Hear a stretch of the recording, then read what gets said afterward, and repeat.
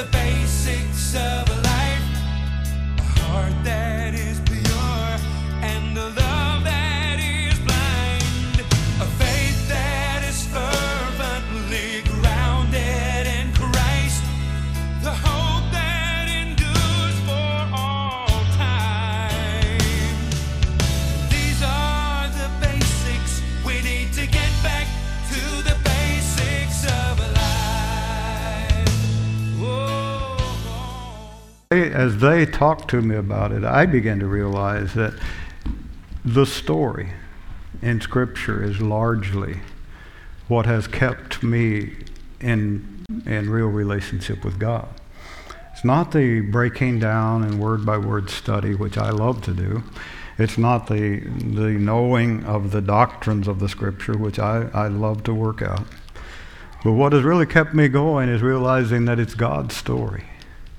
The whole of it. It's God's story. And that I'm not trying to get him to come into me and my world. He's encouraging me to get into his story, to be a part of his story. And so that's largely what this is going to be. But you know me, I'm going to work some other stuff in there. But when we get down toward the end, I'm going to be talking about myself and my walk with God in ways that I normally don't. And just this morning I was reminded that Chelsea and I need to be a little more open with what's going on with us. Chelsea's been very sick this week. And I realize that some people use Christ Family Church private page as a prayer list, and I hadn't posted anything there. But here's the truth of it. If you're going to wait for me to post, you might wait a long time. Because Chelsea's the one that takes care of that, and Leslie's the one that takes care of that. They've both been sick. Leslie's a lot better. But I apologize for not drawing you into it, but I just had my head down doing what needed to be done this week and realized that she's been really, really sick this week, and we haven't reached out for the church to help us to pray and to help us to see the healing manifest in her life. So I apologize to you for that. And those of you that bring this stuff to my attention, I thank you for it. Again, I probably won't be posting today, but I realize that we should bring the church into the thing, and that I could reach out to other people that would do that. Luke chapter 18, verse 1. I'm going to start there a little bit, but we will end conversation back up above it a little bit later. But this is the verse that we hear so many times. See, now he was telling them a parable to show that at all times they ought to pray and not lose heart. And again, here I'm thankful for team, because I was reminded this week by one of the team that I probably have overstated some things and made you think that having a regular time that you pray might not be the best thing. But I want to tell you that's not what I intended, because a lot of times if you don't have a regular time when you start to pray, you won't pray. But I do encourage you not to have a ritual that if you get up and you're in such a hurry that your mind doesn't touch on prayer before you go to work, that you don't live the day condemned because you didn't go into a prayer closet. But I also encourage you to realize that prayer is communication with God, and that it's okay to get up short on time, and instead of your mind going to all of the things that you must accomplish today, that you open it up by beginning to acknowledge him and just beginning to bring your mind into focus that he's there, and you begin your day of prayer right there. Now, there's a lot of times that time, because I'm at this place in life where I can do that, a lot of times that time with God is 3 hours for me. I can't sleep very well, but I can pray.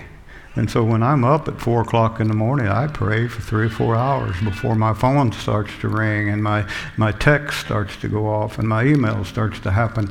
I just sit there and talk with God. But it's communication. I don't have things that I must say. I don't have things that I must do. I'm just communicating with God, and there's as much of it listening as there is speaking. So I want to just tell you that when the writer wrote this about how Jesus was working, he began telling them a parable to show that at all times they ought to pray and not lose heart. I'm going to give you a paraphrase of that in a few minutes that probably will change your thinking about it. But there's a lot of time that I've taken to talk about personal prayer, simply because I've wanted to break the chain of a particular way of praying. Ritualistic and repetitive prayer, we need to break those chains. And Jesus addressed those things too. And if you look it up and read it, but he's talking about vain, empty, useless repetition. And there's time to be very good to just be aware of yourself praying. And notice how much repetition you actually use, and begin to work that out, because if you begin to lock in with God, God will begin to talk with you, and as these things come in your mind, you can pray about those things and talk it back and get in the Spirit and talk to Him, and you find that it's not repetitive unless there's something that needs ongoing communication with God, or it's not repetitive at all. But I am personally, in my prayer life, I'm resistant to having any prescribed order in that prayer. I'm just very resistant to that, because I want to close every day being satisfied that I have communicated with God. Not that I've spent X amount of time in prayer, not that I have done this or that or something else, but that through this day I have communicated with God.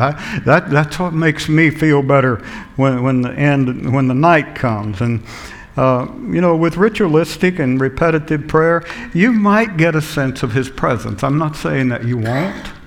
I watched some kind of a program recently where some guys had gone on some horrendous roads into an area where they claimed to have the Ark of the Covenant stashed away out in the desert, and there's all kinds of things surrounding that. And this was all surrounding a particular type of what would be considered Protestant religion, and it has been all centered around that spot, which they won't let anybody except their particular ministry types into that spot. But outside of that, they've got this, what they call a church, hewn into a rock. The whole thing is with hammers and drills and all that chipped out of a rock, a huge thing. And in the middle of it is this water. Now, I didn't hear anything said by any of those that indicated that there was a relationship with a personal God. Yet, these complete unbelievers that had gone there just for a TV show and were impressed so much by the ritual, this water, nasty looking water with stuff growing in it, this priest or whatever he was would reach in there and he'd take that water and he'd throw it on them. And the next thing you know, one of them is laughing uncontrollably. And the other one is trying to push back tears. And they go away, they're saying, we don't know what happened. Well, even in that acknowledgement that there is a God and that God has been involved in the lives of men, there was some sense of His presence, something that was happening. And I would suggest to you, before we get too judgmental toward the way others do things, we need to remember that God's involved with men.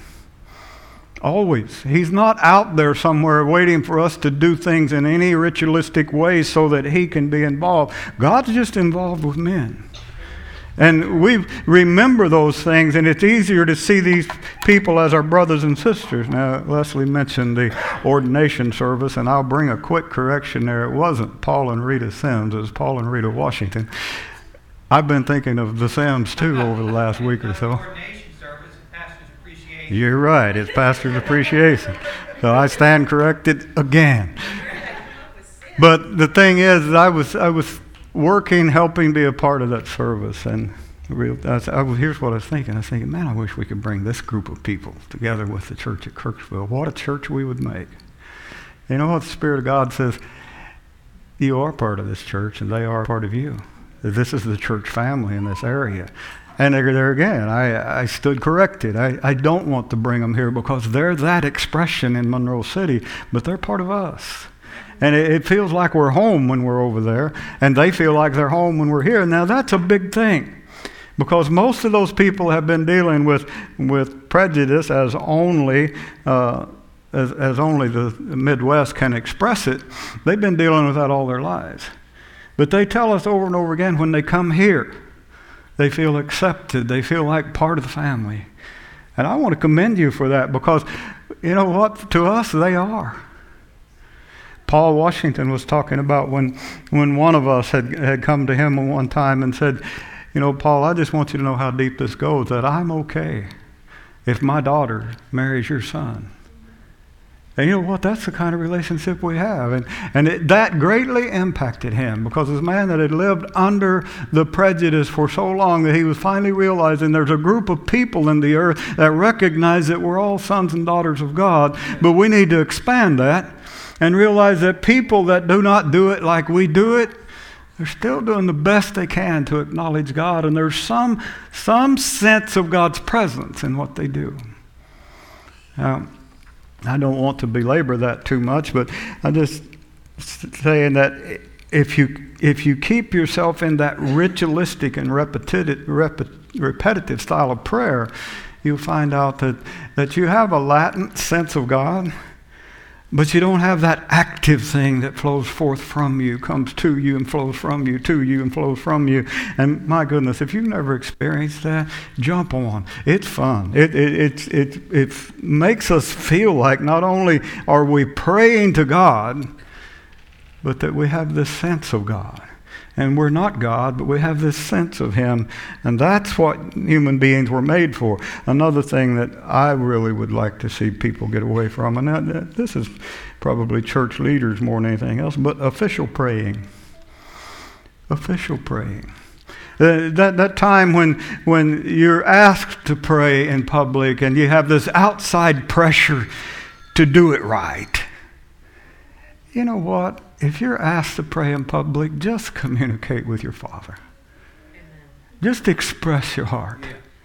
And you'll find that things begin to happen. I'm going to have to watch time this morning, but I'm reminded of a story that came back from the times that a lot of times they would fill an auditorium just to hear somebody read, because everybody didn't read. They would come to hear a great orator and be greatly moved by a man telling a story or reading a story. And the story goes that, and it is a true story, but the story goes that one guy had a whole auditorium full and he was going to read some certain passages from the Bible. And one of those was the 23rd Psalm, and people were so moved by it. But as he finished the 23rd Psalm, there was an older gentleman stood up over to his left toward the back and began to quote the 23rd Psalm. As he did, people began to weep all over the auditorium. When he was finished, this great orator said, "I knew the psalm. He knows the shepherd." And folks, that's the way I want to live my life. Not knowing all of the Psalms, not knowing all of the Scripture, but where my life expresses a knowledge of the shepherd. And there's nothing official in that. It's only relational. And so I just encourage you, get away from that. If you're asked to pray publicly, then talk to your Savior publicly. Express what's in your heart at the moment, because you'll find that what's in your heart is of the Sire. It's of our Father, and He will express words of power through you, but He won't do it if you try to do it officially and to impress those who are around you. And, you know, it's a human thing. We almost always do that. Now, so today, my major effort is going to be to take you into an atmosphere which is released by one who prays. And mostly that will be my own experience, because without pride or without apology, I tell you, I'm a man who prays. All day, most days. While going about my business, I might be in conversation with you and you said something that, yeah, I'm somewhat listening, but back here on the spiritual level, I'm and the Holy Spirit expressing to God what I can't express. because you've triggered something in God. And I'm not going to ignore that while paying absolute attention to you. I'll try to catch a few things. But you see me go vacant? That's what happens most times. Sometimes I'm getting kind of old. I get vacant anyway. But I want to start out by just telling you that I learned to pray. And I didn't learn out of books. I read a lot of those books back in those days and tried to mimic them. You know, I've told you this before, but the most important time in my life of learning to pray is that period of time. It's about 6 months long. Whenever time I'd try to say something, God would say, shut up. Now, he speaks my language. For you, he might say, honey, please be quiet. For me, he says, shut up. But just as a baby learns the language of his or her family, I was thinking of this as I walked by Eleanor back there, and yes, Kayla was there too, but I walked by Eleanor and I was thinking, just as this baby learns to communicate, this is how we learn to pray. That first, it's that sense of presence, and they begin to respond to that presence that's always there, mom or dad or siblings or friends of the family, whatever, it's family. They urge them to laugh. They urge them to laugh, make them cry. Maybe they teach them to dance. Maybe they teach them to yell, whatever. But it's that sense of presence of family and friends around them where they first start beginning to communicate more with expression than anything else. And then those first words, that first form of communication begins to bubble up. And often what they're doing just seems like babble. But they're trying to communicate.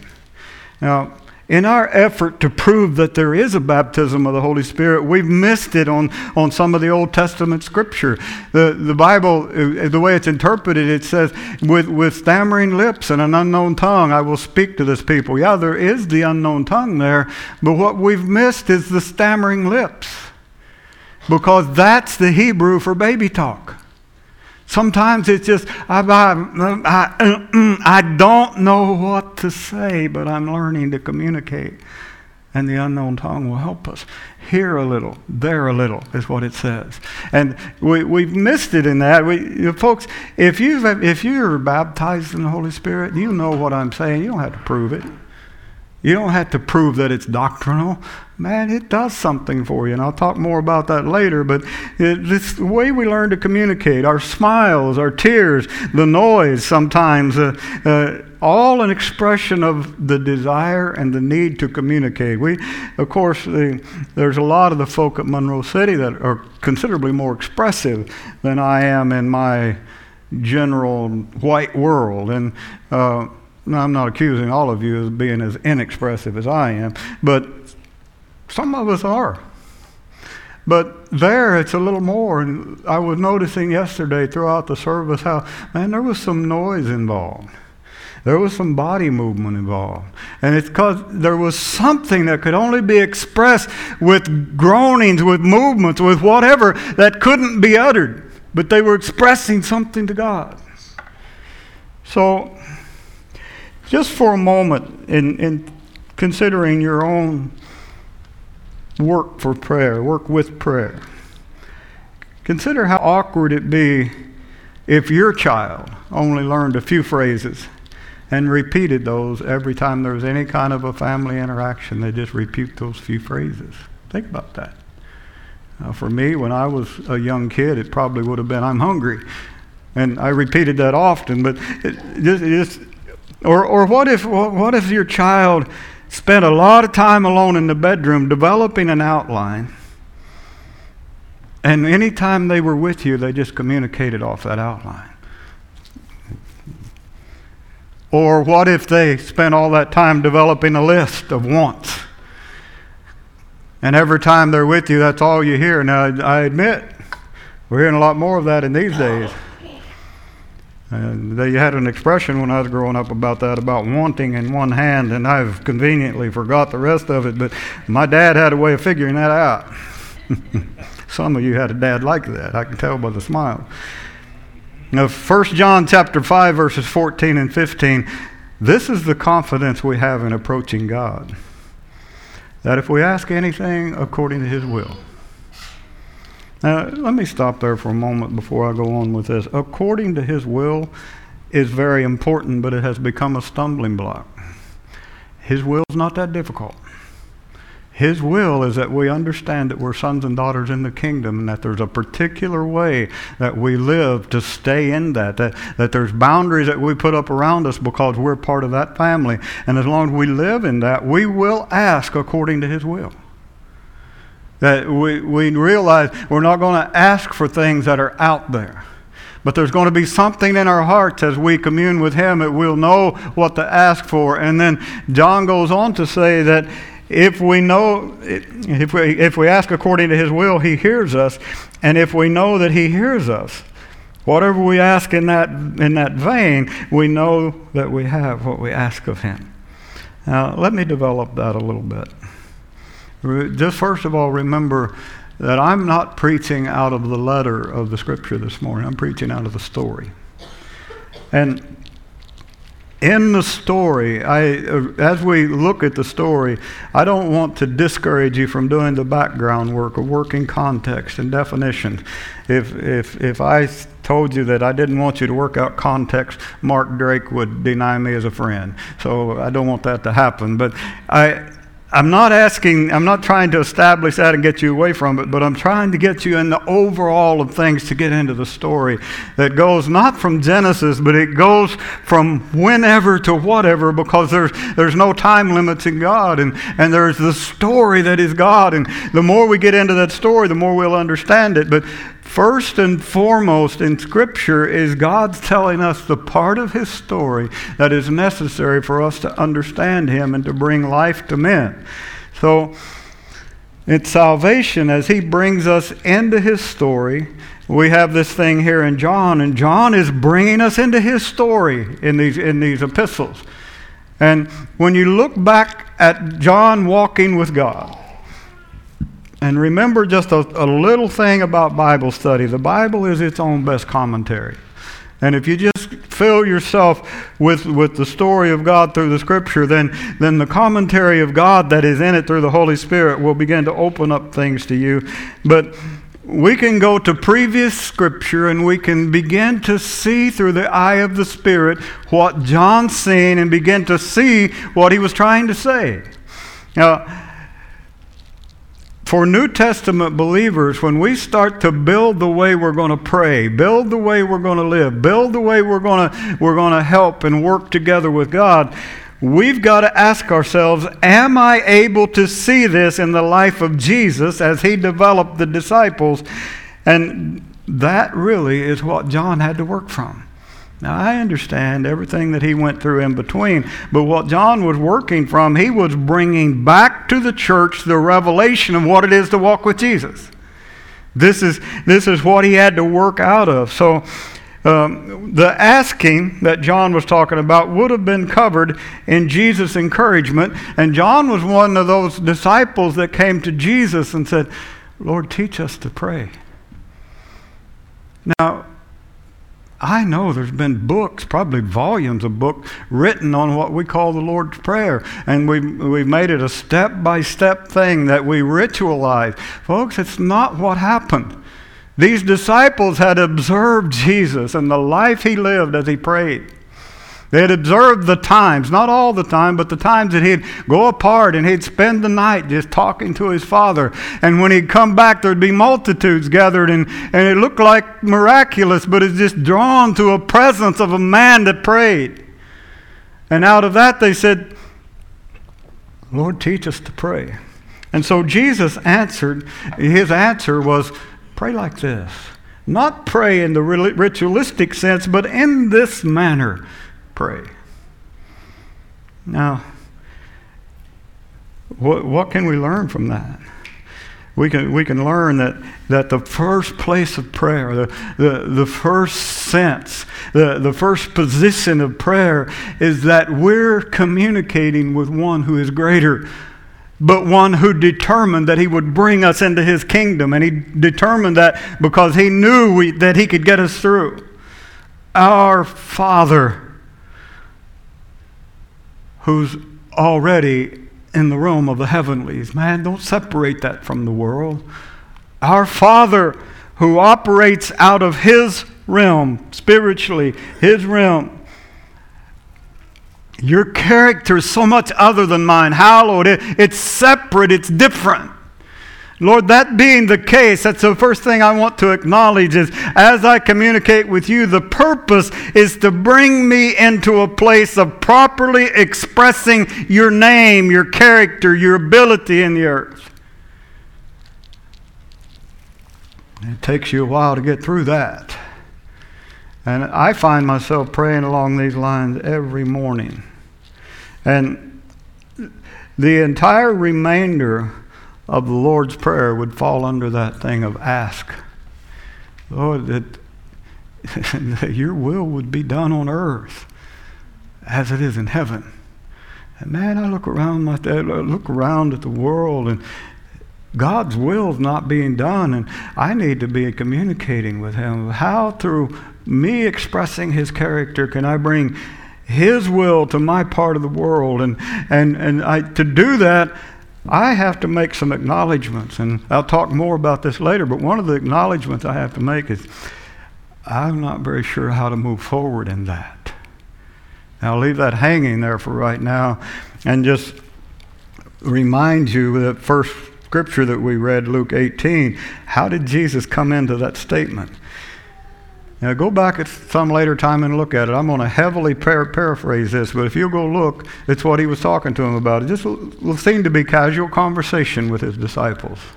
And He was saying, you're going to lose your natural life in this thing we're doing. Now, how different is that from what we've taught in our modern world? That you're going to have your best days coming on you. Folks, you're going to lose your natural life in this. If you're going to follow Jesus, if you're going to express in this world what it is to be one who follows God, you're going to lose your natural life. You're going to be so caught up in that what you could be in this world system will go away. I would say to you, anybody in any primary leadership in the church, leading any size of congregation, could be commanding 6 figures. Because of the ability that God gives them, they could be doing that. But that life went away. And it becomes buried in God. And what Jesus just hanging out with the disciples said, you're going to lose your natural life in this thing we're doing. It's just going to happen. Weird. I imagine you're shouting hallelujah in your soul. Yeah. And then we translated it something like this. One will be taken and the other left. And man, we've tried to make end-time doctrine out of that. But let me tell you something. Jesus was just saying, some of you are not going to get what you're asking for.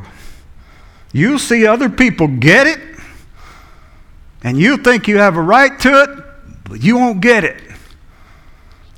How do you explain that? I can't explain that. How do you explain losing a man like Bill Elsey?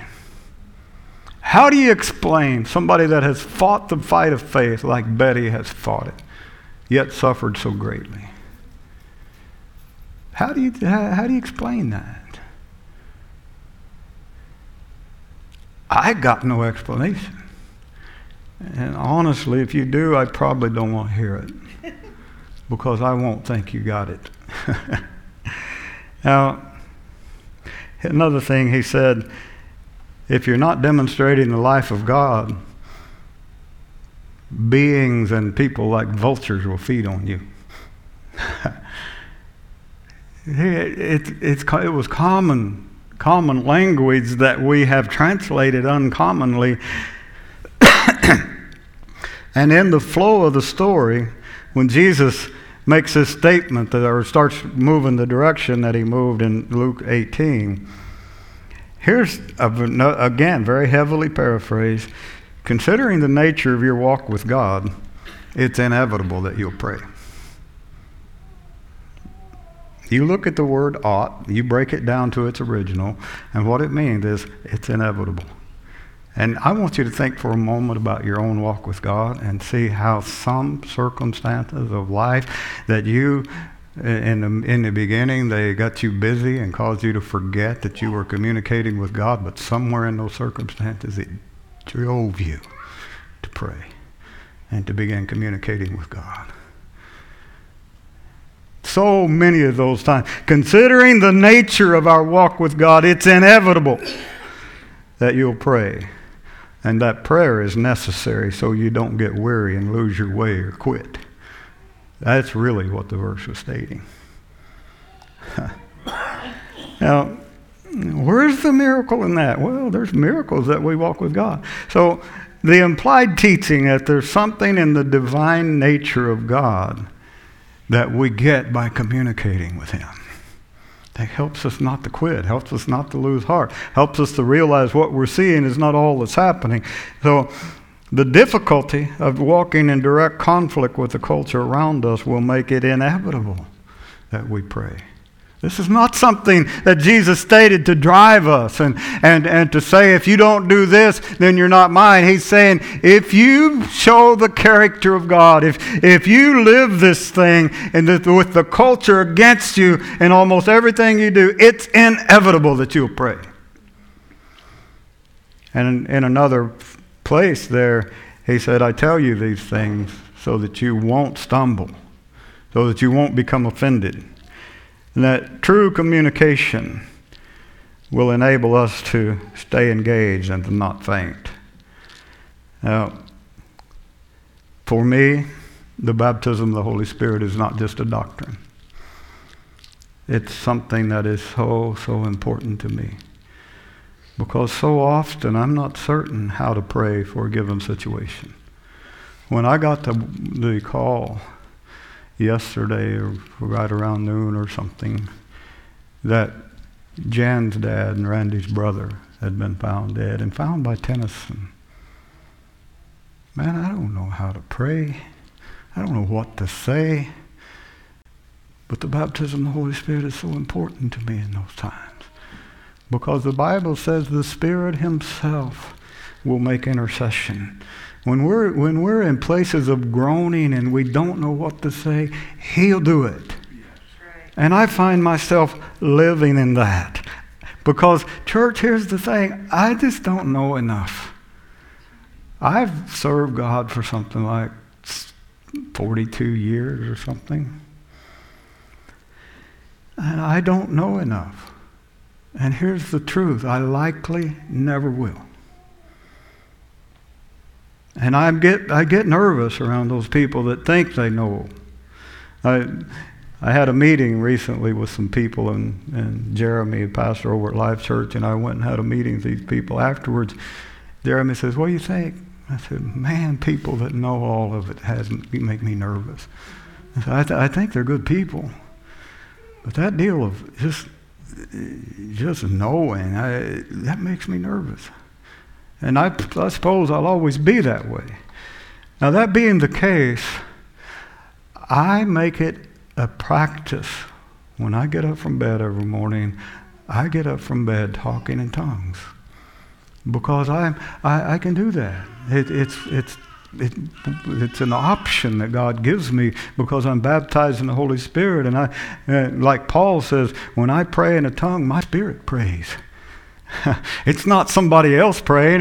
It's not the Holy Spirit praying. It's my spirit praying. And I go about my day, and often Chelsea will say, what? And I say, never mind. I'm just talking to God. And really, I'm just kind of rumbling around, talking in tongues. I go through Walmart, and I honestly see this. Sometimes people look at me as they go by, and I realize I've been going down the aisle going, hey, where's he from? Well, right now I'm from another world. People are going to think you're crazy. Yeah, but they kind of do anyway, so what does it matter? And I find my spirit at times, like yesterday and the day before, straining toward God, not knowing what to say, and just filling it up with speaking in an unknown tongue as the Spirit of God gives utterance. And not a vain repetition. There's an actual language in there, and it goes places I've never gone before. It says things that I've never said before. But my spirit is straining, seeking for life's answers. And my go-to is talking in tongues. It's not some book on psychoanalysis, not some long studies, but just going to God and saying, God, usually I don't even get the question out before I'm just, you say you shouldn't do that in public. Well, deal with it.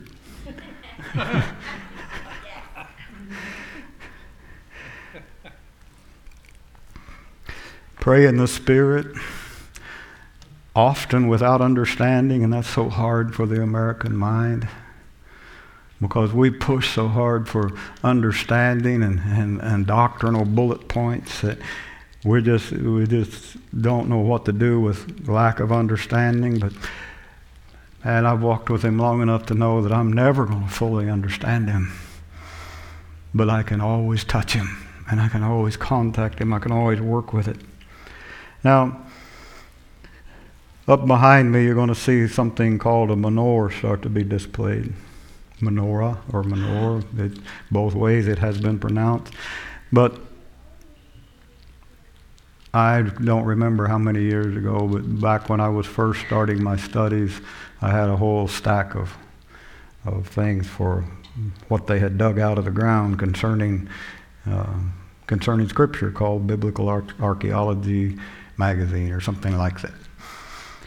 And they had found one of these that everything was together, and they never were able to actually use it, but they knew enough of history to know how it worked. But let me start with this. As my spirit prays, there's an inner fire that comes up in me that begins to spark other gifts. And that menorah, the oldest ones that they have found, works something like that. They had that single fire in the middle that they would light. And it would sit there and burn and burn and burn. It would heat the oil in one, and then another, and then another, and then another. And there would be a fire go off in one as the oil was heated enough. And then another. The quality of the oil was more as to when the fire would begin to burn, until that whole thing was burning, and it was celebration to them of the presence and the move of the Spirit of God. But more than that, it was a celebration of the oil that they used to express what they had to do in ritual. And I'm telling you something, the Bible talks about the Holy Spirit as the oil of anointing. And when I begin to work with him, I'm not celebrating what's getting ready to happen. I'm celebrating the oil. I'm celebrating the Holy Spirit. And we've been doing a lot of talking with some of the team about what do you do with services and how do you do that. And for me, it's a bottom line all the time. No matter what else happens, we take care of that presence. No matter what else happens, it's the flow of the Spirit of God. I don't care how many people's here. I don't care how many people's not here. What we do is take care of the flow of that presence. And some of the times in our day-to-day life and in the service itself, that you begin by just, God, I don't know what to do. I don't know what you're going to do. I sense something's there. And just going on and on until something sparks. But as you, in your private life, begin to take advantage of the baptism in the Holy Spirit, 1 Corinthians chapter 12, verse 7, I don't think that's listed up there, but Paul said it's the manifestation for the common good. He says, my spirit prays, but it's a manifestation for the common good. And out of that will come, sometimes you'll be in a conversation with somebody, and like I said before, you're kind of listening. You listen to the point where you realize, I can't handle this conversation. I don't have any answers. And the next thing you know, there's a word of wisdom. Boom. And you say that and move on, but it's a God thing because it hits their spirit like, hey, that might work. That might be an answer. The next thing, it might be the word of knowledge. You might say something to them, there's something coming.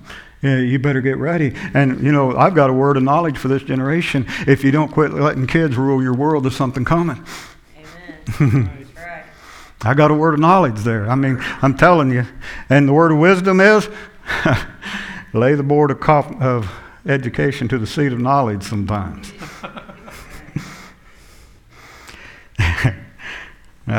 Was that me or was that God? I don't know, but I'm thinking he's backing it up.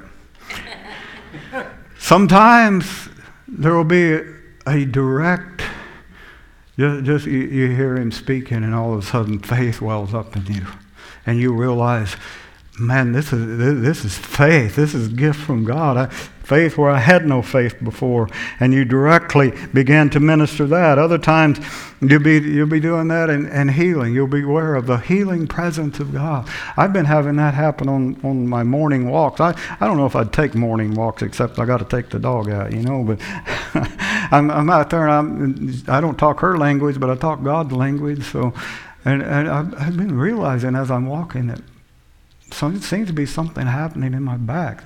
The pain is less. And I don't know exactly what's going on. I'm not that smart. But something's being sparked in my body. But sometimes I'm talking to someone else, and all of a sudden I'll realize God's healing them. And I'll say, you know what? There's warmth going all over your body right now. Right there in that part of your body, God is touching you. And all of a sudden I got a God moment on my hands, because they'll begin to be touched by the power of God. Why? Because I've just gone around talking to God all day, and it sparks something. It's got that oil flowing. Something is beginning to happen. Sometimes, hear me, I'll receive instruction on how to do something, and it'll seem miraculous.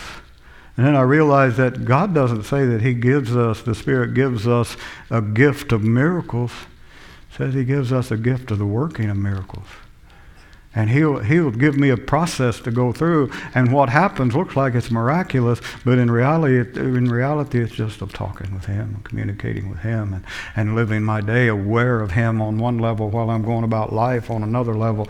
All of you have times during the day, even if you have a regular job, where your mind is not engaged. You're doing it by rote and ritual. It's become such a habit to you, you're just doing it. In those times, you can go back to that baptism of the Holy Spirit and let it bubble up in you and begin to work on it. And guess what? You'll release an anointing in your job that you've never had before. God didn't put you in that job by accident. It really bothers me when I hear people complain about a job that they asked God for. I'll just leave that there. So, it might be an interpretation of tongues, as someone else is speaking in tongues. I've had it happen where I've heard somebody praying in tongues, and God would give me an interpretation of what they're saying, and I'd walk over and just as quietly give them that interpretation as they were quietly speaking in tongues. It doesn't always have to be a church thing. And don't ever think because you're not seeing it that it's not happening in the body. Don't ever think that. Because God doesn't do this for your affirmation or your enjoyment or anything else. He does it for the good of the body.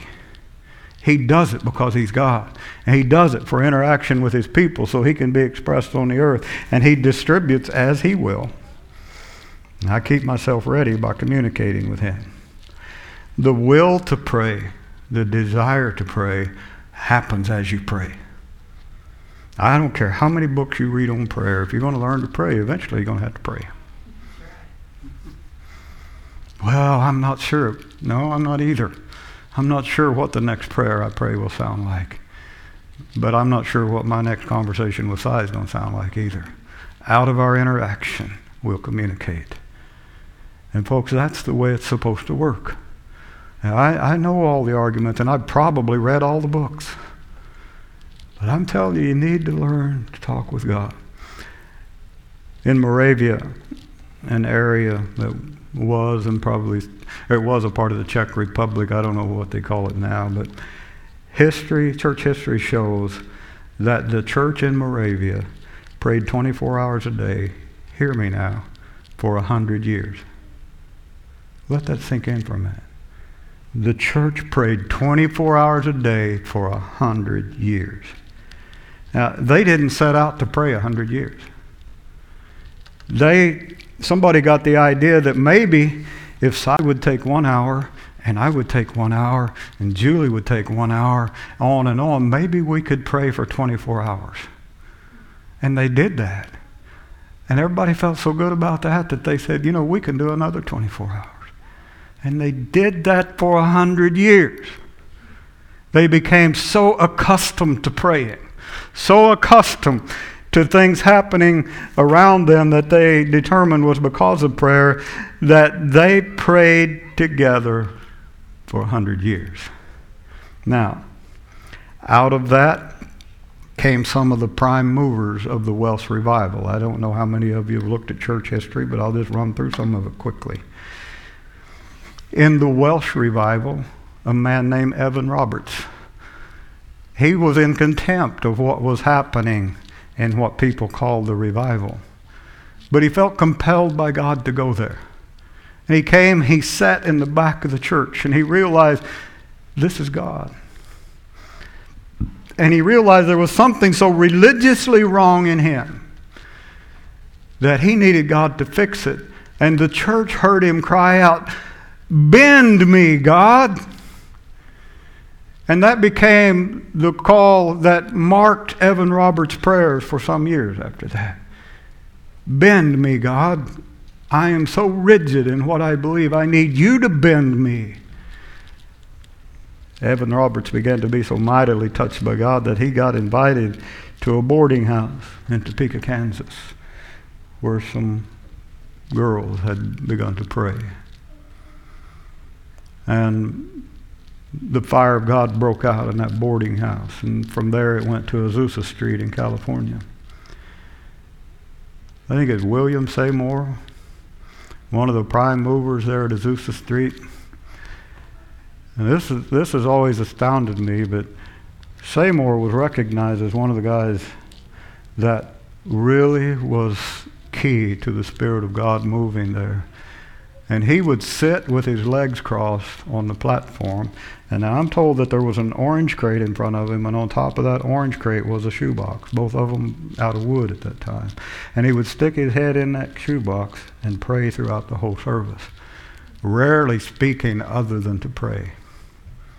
And the power of God would break out all around him, and people would begin to prophesy, and healings would begin to happen. Now here, according to his own testimony, he never spoke in tongues. He didn't know what that was about. But people would begin to speak with other tongues as he gave utterance, as the Spirit of God gave utterance around him. And out of that, the Pentecostal and charismatic move, as we know it today, developed all over the world. What can one group of people do who decide they're going to pray?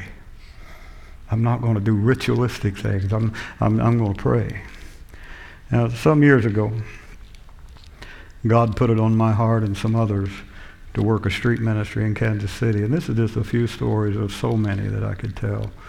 But I want you to hear some of this. We honestly didn't know what to do. We knew that there were certain areas of the city that was just overwhelmed at the time with heroin use and drugs and prostitution, basically. And we knew God had called us to do something about it. So we went to places of the worst reputation. Some of you might recognize when I say the Wayne Minor Housing Edition, a place that you could smell the stench of the place for 6 blocks when the wind would blow across it. And we went right in there among the alcoholics and the prostitutes and the drug addicts and began to work. Started working with the kids. But since we didn't know what to do, we didn't know how to play or how to pray, we just would walk around through those areas just speaking in tongues. One night over in the Wayne Minor Edition, we heard yelling behind us and turned around to see a man running toward us waving a gun, yelling and waving a gun. And don't you know we were full of faith at that moment? Yeah, but we stood our ground, and when he got to us, he went to his knees, and he went down so hard that he scooted on the pavement, and his words were, "I need to get saved." We hadn't even talked to him. He knew that there was something there that we had, and the word had got around that there's these crazy people. And at that time they were calling us crazy white people because it was predominantly black where we were moving around. And he got saved that night, and he was instrumental to a lot of what happened there after that.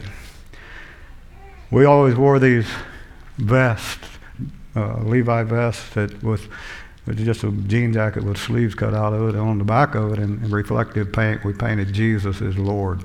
Now, the reason we did that is because I figured if somebody shot us, we wanted them to know who they were shooting. And that's honest truth. That was why we did it. And we were strolling through another neighborhood, and some of you know Phil Reason, but Phil Reason and I had cut down an alley and things that people said you just can't do in this city. You can't go in the dark. The cops would stop us on the road. You guys can't be out here. And we'd tell them what we were doing, and they'd just shake their head and drive on. But we cut down through an alley, and on the side of the alley were several old burned out, beat up cars. And when we got down to the street, somebody again started yelling, and what this one guy was saying, "Who are you?" And we turned around and looked, and two men came out of the alley, and they said, "We were sleeping in those cars. We had shot up there several hours ago and were sleeping. And when you walked by, it was like an earthquake shook those cars. We didn't see anything, we didn't hear anything, but they did." And he said, when we raised up, we could see that reflection on those jackets that said, "Jesus is Lord. Who are you?" And we began to talk to them about the power of Jesus to deliver. Both of those guys were delivered from drugs and became a part of the street ministry. Folks, I'm telling you, there's something about it when you don't know what to do. Just kind of spend all the time you can walking around speaking in tongues and trusting Him. Jude says, this is your most holy faith. Praying in the Holy Ghost. This is where you don't know what's being said. You just trust Him enough to know that you're there and you're going to do it. There's so many of those stories, and most of them happening either during or after an extended time of just talking with God. And you know what? We weren't super spiritual. We just knew God wanted to make a difference. And other times that seemed to be less dramatic, it's just there.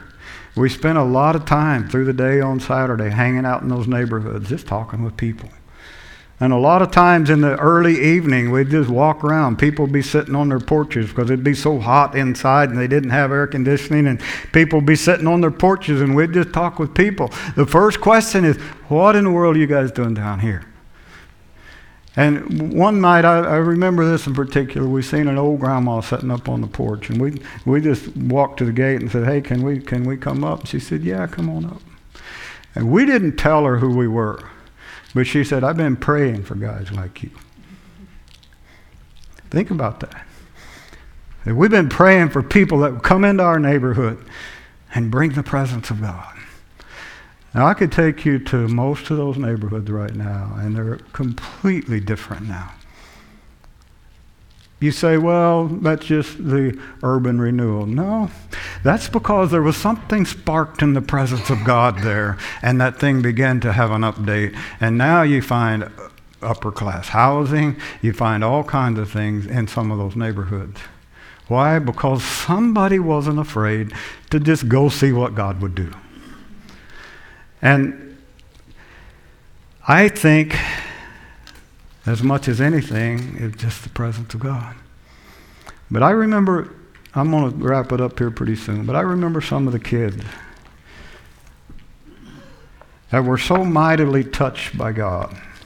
There were so many humorous things, but one time, one of the ladies Phil Reason's sister, had talked about Adam and Eve. And the next Saturday, we had Saturday services out there. Over 400 kids coming outdoors, rain or shine. They were there.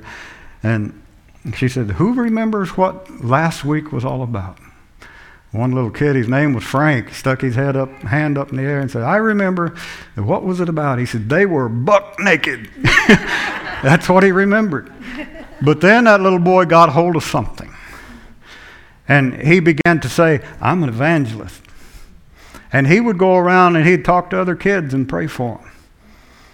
And one time he disappeared, and we asked the kids, "Where's Frank?" "I don't know. His mama moved away." And we decided that, well, we're going to open up this other housing over in North Kansas City, and we're going to move some of the location over there because that's a rough place too. We walked through that housing the first time, and guess who was sitting on the wall? Frank. said, Frank, how you doing? Are you serving Jesus? And he said, oh, yeah. He had that attitude. He said, oh, yeah. He's about, 9, 10 by then? He said, you see the kids over there? I said, yeah. He said, they're always looking at them naked books. And he said, I'm telling them that Jesus is going to wipe all the tears from their eyes. And he was winning kids. And another kid over here said, these guys are playing with selling dope, but I'm telling them that that's not the way of life. Many of those kids, when we started out, we'd say, what are you going to do when you grow up? Some of them would say, I'm going to deal drugs. 5 years old. Some of them would say, I'm going to be a pimp. Some of them, little girls, would say, I'm going to be a prostitute. They would say it 5, 6, 7 years old. But after a while of us being down there working with them, some days they wanted to say, I'm going to work at McDonald's. How many knows that's a step up from being a prostitute? The next thing you know, I'm going to be a school teacher. I'm going to be a lawyer. I'm still praying for that one. One of them said, I love this. He said, I'm going to be a banker. I don't know where he got it, but maybe in God. But over and over, those kids, their expectation rose up. And we had this one little girl. She always, when myself or Phil, we were the ones that broke in the Wayne Minor deal. And when we would come on the property there, it seemed like Celeste always knew it. And she'd say, hey, you. And look over, and she had that Don King hair, and we look at her and start walk toward her, and she'd say, I need a hug.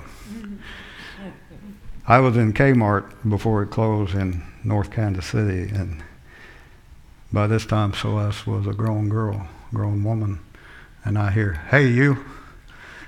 And I looked over, and there she was. And the next thing is, I need a hug. And the next thing was talking to us about her talking to kids in her area, in her community. Folks, we need to be out and about, even when we don't know what we're doing, just doing what God leads us to do, and sometimes it's about just being there. We were in what is. So many people were getting killed during this time. Chelsea and I were living right down in one of the roughest neighborhoods in town. We didn't spread the word around that we were living there, but we weren't there 24 hours before the gate began to rattle, because somehow word had got around that there was some pastors living down there now, and it wasn't people wanting to hurt us, but people coming to say, would you pray for me? Would you go down and get your hair cut at this place? Because my son works there and he don't know. Now this is what they said. He don't know whether he's a man or a woman. Would you go down and get your hair cut down there? Would you pray for this one? Would you pray for that one? And people began to get saved. And right now there's a pretty thriving little church community there in that neighborhood. We're not there anymore. But we found out that just being there changed the atmosphere. Now, it got to where it was very dangerous for us there, because the gangs knew that we were messing with their sales. But that's all right. The thing is that we were there. Now, I want to say this in closing. Rafa's still there. I was talking with him this last week, and he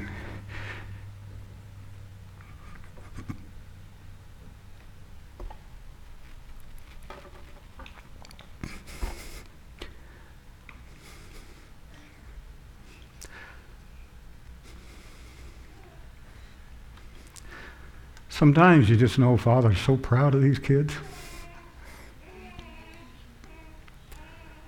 because his words were, we know where we're called, and we're going to be here. He said they tried 2 times now, but they missed. How does your life reflect the fact that he lives in you? How does it reflect that? Rafa's not the only one. There's many that we know and work with that live there. Chelsea and I have been asked to come and do a wedding in June. You know what? We'll probably do it, because they need to know that they're a part of us and we're a part of them. Talked to a lady yesterday in Monroe City. She said, I'm so thankful that the churches of the area here insisted that we come back into relationship and step up to being a part of what God's doing in this area. You know, guys, you're a part of a lot more than you know. There's no way we can tell you how much you're a part of. But when you give faithfully, and we're able to go to these places, and a lot of times, according to how the church is doing financially, a lot of times it's because you've supported it. But we're able to go to these places. It's this church's representation of you that is there.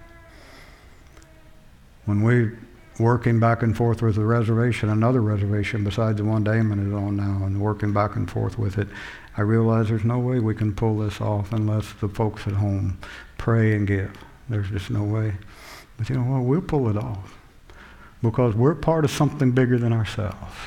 And it's expressed as we commune with the one that can lead us forward. Hear me, God will lead you into ways of life and living where you'll be able to give like you want to give. I know most of you want to give more than you're giving. God will lead you into that.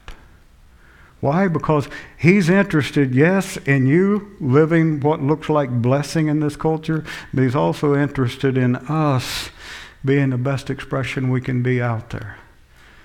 And folks, it comes from living a life in connection with Him and realizing that prayer is not just something, it's communication with Almighty God. And that makes it important. It would be the most arrogant thing in the universe for me to pray to the God of the universe, except that He invited me to. That's right. He said, you come boldly before the throne of grace. Not coming as a representation of someone that knows everything and has it all down, but He said, you come. Glenn Berry, come boldly before the throne of grace. Come like you're somebody, because to Him you are. Now, I want you to, if you're comfortable with it, just close your eyes for a moment. Because as I was working with this, I realized that, man, there's something we do that we need to stop. And that is making people think if you're going to be baptized in the Holy Spirit, you got to come forward. And you got to do it a certain way. But that's not true. I wasn't baptized in the Holy Spirit that way, and God reminded me of that. But you can sit right there and open yourself up to who He is and what He is. And it's His will that you allow Him to immerse you in His Spirit. And one of the reasons that Acts chapter 2 records that mighty rushing wind is for us to realize that there's been the breathing forth of God all through that previous 4,000 years. But from this time forward, it wasn't going to be just that gentle breathing. But He won't be denied. That rushing wind, that rushing breath of God, that'll fill all the house. Yes, my personal house, but all the house where we're staying, where we are. And that at times it'll manifest as fire. At times it'll manifest as that gentle presence. But as Leslie leads us in this closing song, I want you to just open up your heart and say, God, I want you to baptize me in your Spirit. And then if words come to your mind, just say them. Don't worry about what they sound like. Just say them. And realize that He'll flood you. He'll overflow you. He'll immerse you. And that might be through the process of time. But just make a beginning this morning. Glory to the Son of God. And I bow on my knees and cry, holy, holy, holy. I clapped my hands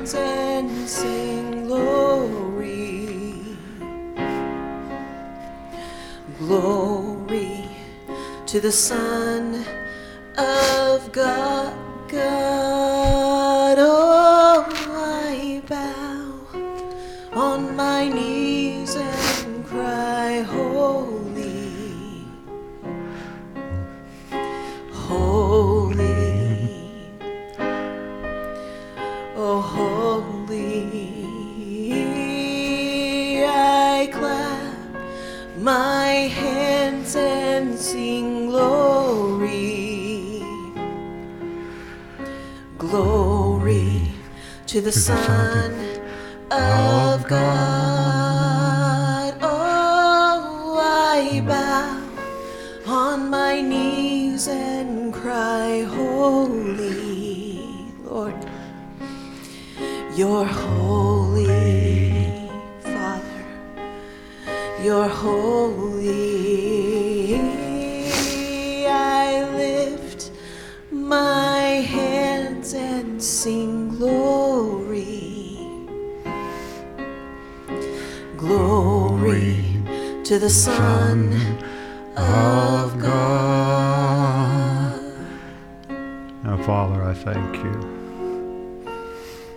Lord, I just thank you.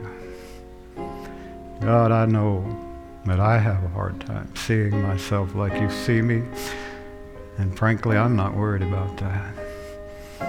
But I want to see you, and the world would see you through me. And God, I pray that the spirit of that will get on every individual. God, we realize that we're a part of something so much greater in this world. In Jesus' name, amen. As you pray this week, remember Jan Brogan and Randy Antal. You know, this was not totally unexpected for Dan to pass, but they hadn't anticipated it would be this quickly, and it's been quite the shock. Pray for me and the team as we try to work with that. We don't know exactly what's ahead of us on that. Hopefully Caleb and I will be able to sort some of that out this afternoon as we talk with the family. But this is another one of those situations that's had me talking in tongues. I don't know what's before us on that. But I know this, that through food, through weeping with those who weep, we'll do what God wants us to do. But stand ready to do what you can do. And the main thing right now is pray, and let's walk it through. God bless you.